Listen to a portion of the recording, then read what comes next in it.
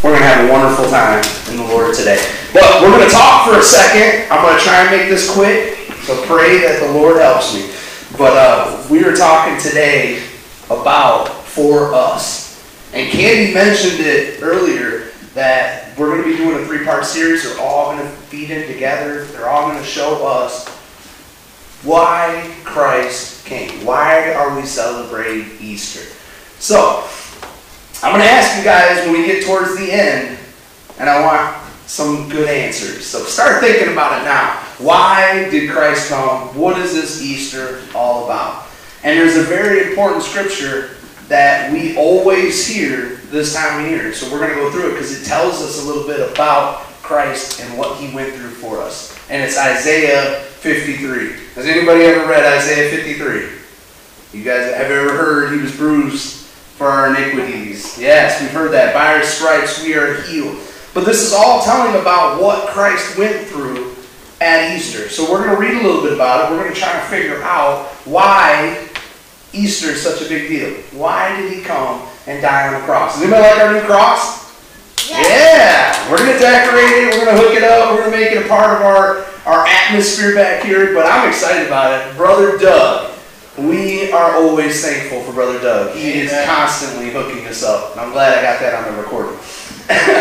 But Isaiah 53, we're going to go through verses 1 through 12. Isaiah 53 is a short chapter. It's only got 12 verses in it. It's real quick, but it's powerful, and it tells us about God. And it starts off with, who has believed our message? To whom has the Lord revealed his powerful arm? My servant grew up in the Lord's presence, like a tender green shoot, like a root in the dry ground. There was nothing beautiful or majestic about his appearance, nothing that would attract us to him. So this is telling us a little bit about who Jesus is. Who has believed our message? Has anyone ever felt that way? Like, who believes our message? Like, I go and I talk to people about the good news, and I find myself sometimes wondering, like, who is really listening to this message? But this scripture is showing us here that God felt the same way. Jesus felt the same way. Who's had his mighty arm revealed to him? There's a lot of people in this world who we tell about Jesus, but they still don't know who he is. And Isaiah is going to take some time and he explains that to us. For one, he was a servant of God. He was in the presence of the Lord. He grew up in dry ground. And there was nothing beautiful or majestic about his presence. Nothing to attract us to him. We're supposed to be like Christ. I don't want to be beautiful and majestic and attract people to myself. I want to attract them to God. So we've got to learn to be like this. And to not worry about our appearance, but worry about the appearance that we're representing, which is Christ. He was despised and rejected, a man of sorrows, acquainted with the deepest grief. We turned our backs on him and looked the other way. He was despised and we did not care. Now, who is this talking about, guys? Yes, you can answer it. Jesus. Yes, it's talking about Jesus. But it's not just Jesus. Like, this is, when we say that, like, oh, it's Jesus. We say it like the world uses it when they stub their toe. They're like, Jesus. And it means nothing. But this is Jesus. This is God wrapped in flesh. This is the guy who ran the whole universe, that had everything his way, that could make anything that he wanted and never had to ask for any help. And this is the role that he came down to the earth and he played. He was despised and rejected. He was sorrowful. He was acquainted with grief. He went through all of this, but he was God of the universe and he never had to. So it had to have been a big reason why he did it. Because yet it was our weakness he carried. It was our sorrows that weighed him down. And we thought his trouble was a punishment from God. Like, he's getting what he gets. But he never deserved it. He never did anything wrong. He never had to carry any of this. These were our burdens, and they were our sorrows. He wasn't just being punished for his own sin. Like when I'm being punished for something that I've done wrong, I deserve it. But he never deserved this. But he was pierced for our rebellion and crushed for our sins. He was beaten so that we would be whole. I know it says could there, but I'm transferring. It's would. He did this so that we would be healed. And he was whipped so that we would be healed. He went through all of this again.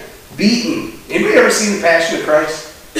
Anybody ever make it through that? Whew.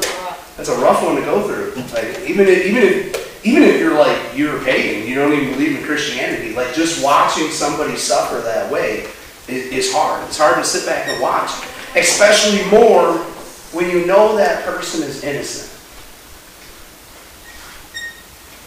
But it was our rebellion. It was our weakness that caused it. Yeah. It was for us that he did all that. And I often look at my own life and I'm like, for real? Like, you got a raw deal, God. Like, you went through all that and you got me. If there was more suffering than value in my eyes. But God's seen it a different way, and we're going to look at what he saw. So it goes on in verse 6 and it says, all of us like sheep have strayed away. We have left God's path to follow our own. Yet the Lord laid on him the sins of us all. We left our path. Now, in the beginning with Adam and Eve, was God with them? Like they got to see him. They got to talk to him. We know that Cain and Abel, that he murdered his brother, and it says that God came and spoke to them. So there was still this closeness where people could see God and they could talk to God. But as we continued in sin, God was pushed further and further away from us. To the point where we see later where Moses gets a glimpse of God. We're going to talk about that next week, and it almost kills him. Because of all the sin and corruption that mankind has grown in, that it keeps pushing us further and further away from God. Which is why the world keeps getting more and more wicked. But here he says, we've all gone astray, but the Lord laid on him the sins of us all. He was oppressed and treated harshly, yet he never said a word. He was led like a lamb to the slaughter, and as the sheep is silent before the shearers, he did not open his mouth. Man, you know, a lot of people want to be like Jesus until they read scriptures like this. And then they're like, I don't know. I can love a little bit, but can I keep my mouth shut? Even when I know that I'm being wrong for something I didn't deserve and something I shouldn't have gone through. But he was unjustly condemned. He was led away. No one cared that he was without descendants. Have I ever thought about that? Like, I love my kids. Even when they're spilling pop all over the floor, making a ruckus and they'll be preaching. I love my kids. Like, I love being around my kids. Like, Jesus never got to experience that. He never had a wife. He never had kids. Unless you listen to some crazy talking people in the world. He never had kids. The Bible tells us that. But why would he give those, like, he didn't get to experience the beautiful things in life. Because his whole mission was to come here and suffer and die for us. For us. He was led away. No one cared he died without descendants.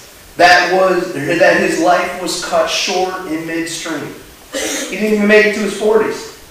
Like my grandpa lived till his 50s, and I still feel like he died young. Like he didn't even make it to his 40s. Like when I turned 33, I was like, I'll live Jesus.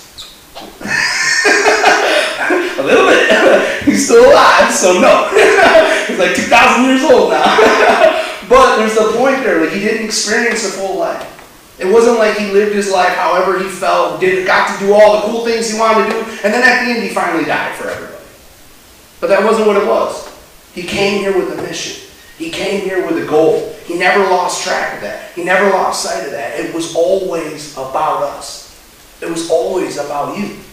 And he wanted to make sure that that's what his life represented. He was struck down for the rebellion of my people. A lot of times people think, it was Judas who sold Jesus out on the cross, but we were all Judas. It was all our fault that we put him on the cross. It was all our rebellion that caused it all to be this way. He had done no wrong and had never deceived anyone. But he was buried like a criminal, and he was put in a rich man's grave.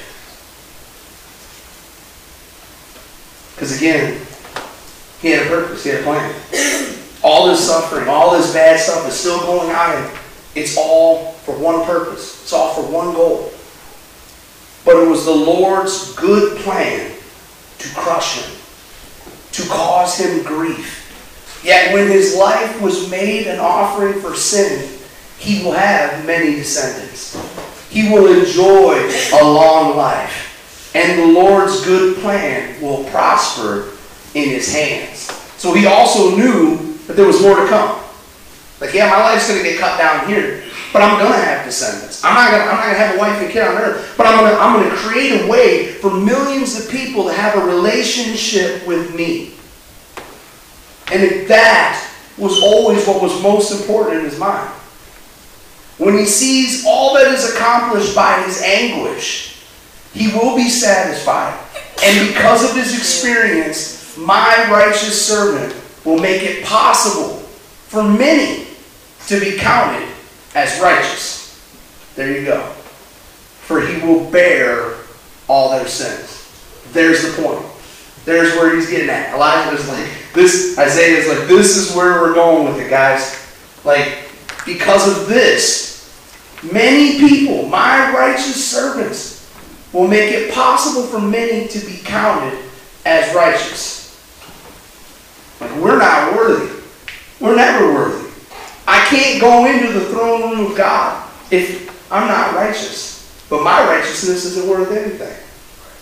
Does anybody know the story about the old tabernacle, the priest that would go in and minister in the holiest of holies? You ever heard that story? Anybody? Nobody? Nobody? Okay, good. Good. This is a brand new story for y'all. So in the Old Testament, when they were in the wilderness, they had a tent that they would set up, and it was the holiest of holies. And they had their iron, or their, I don't even know. I'm going to act like I knew. No, they had their brazen laver, which they had to wash them. It was a representation of baptism. Outside of that, before you even got into that, there was an altar where you would make your sacrifice. And all of this represented repentance, baptism, and then there was the holiest of holies. And once you entered into that, there was some furniture, there was the Ark of the Covenant, there was a holy, holy place. And they would send the priest in to minister. And the priest would spread the blood over the Ark of the Covenant, over the seat of atonement. And this would roll the people's sins up for one more year. But nobody really wanted to be the priest to go into the holiest of holies. Nobody really wanted to be that guy. They would tie a rope around the priest who would go in and minister. Because if he went into the holiest of holies and he wasn't pure, he would drop dead. And they'd have to pull him back out. There was one time when the Ark of the Covenant was going through the field with David and his men. They were trying to bring it back home to Israel. And it wobbled. And it started to fall. And it says a righteous man, a good man, reached up and stopped it from falling and was struck dead. David didn't even bring it home after that. He was so scared about the whole situation. And I've often looked at that scripture and thought about it. Like, this was a good dude. He was trying to help. The ark is falling over. God's glory can't fall over. That's all he was trying to do. But he was struck dead. And so many times we're like, that's not fair. Like, it's not fair that a priest who's going in to minister for everybody gets struck down. But it's because God is holy. He is not going to stand in filth. He's not going to put himself in sin and in chaos and in destruction. He's a God of life. And the more mankind made themselves become that way, the more the presence of God would destroy them. So God had to make a way. God had to make a way that could clean you up so that he could draw close to you without destroying you. And he did that by bearing all of their sins. I will give him the honors of a victorious soldier because he exposed himself to death. He was accounted among the rebels. He bore the sins of many and interceded for rebels. Rebels. Guys, we're rebels. Anybody like that word? Anybody ever like, hey, I'm a rebel? Put your hand down. That's not good. No. Rebellion is what? As of the sin of what? Witchcraft. As of the sin of witchcraft. Yeah, now. Never mind, I take that back, guys. Of the sin of witchcraft. These weren't good people. These were the worst people. The worst. Anybody ever met a real witch? I hope not. I hope not, guys. Guess what? They're not good people. You don't want to meet a real witch. It's not going to benefit you in any way. But guess what? That's who he died for. Right. That's who he came and died for. The one thing the devil's not going to do in this room is convince anybody in this room that you're not good enough for God. Because he died for worse. He died for worse. He died for everyone. So, I'm going to wrap this up. We're going to do some communion. But before we do, don't clap. He was clapping because I was done. Like, he wasn't even clapping over what he got. Before I do, I got one question because I teased about it in the beginning. And I want to hear your guys' input because I searched my mind for these series of messages and I found 3 solid reasons on why I believe Christ came and he died. So go to the next slide real quick. Look at that. Look at that. That's what he did for us. So why did he do that? Simeon, you always got a good answer. Why did he do it? Because we needed him and we were sinful. And like it said, we were wounded for, he was wounded for our transgressions. Right. And bruised for our iniquities. And with his stripes we are healed. Right. And he quoted it in the King James too. I was reading it over here in the easy version.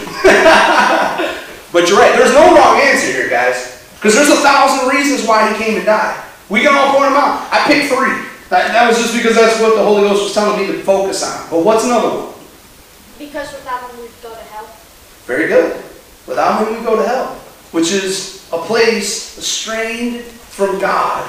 Where his presence is not. And it's terrible and suffering. And God didn't want that for us, right? So I'll tell you guys, anybody else got a good reason before I move on? Anybody else? You got another one? What's up? Why? To forgive us for sins. Forgive us for our sins. Very good. And all of these reasons that we've talked about here were for a bigger reason.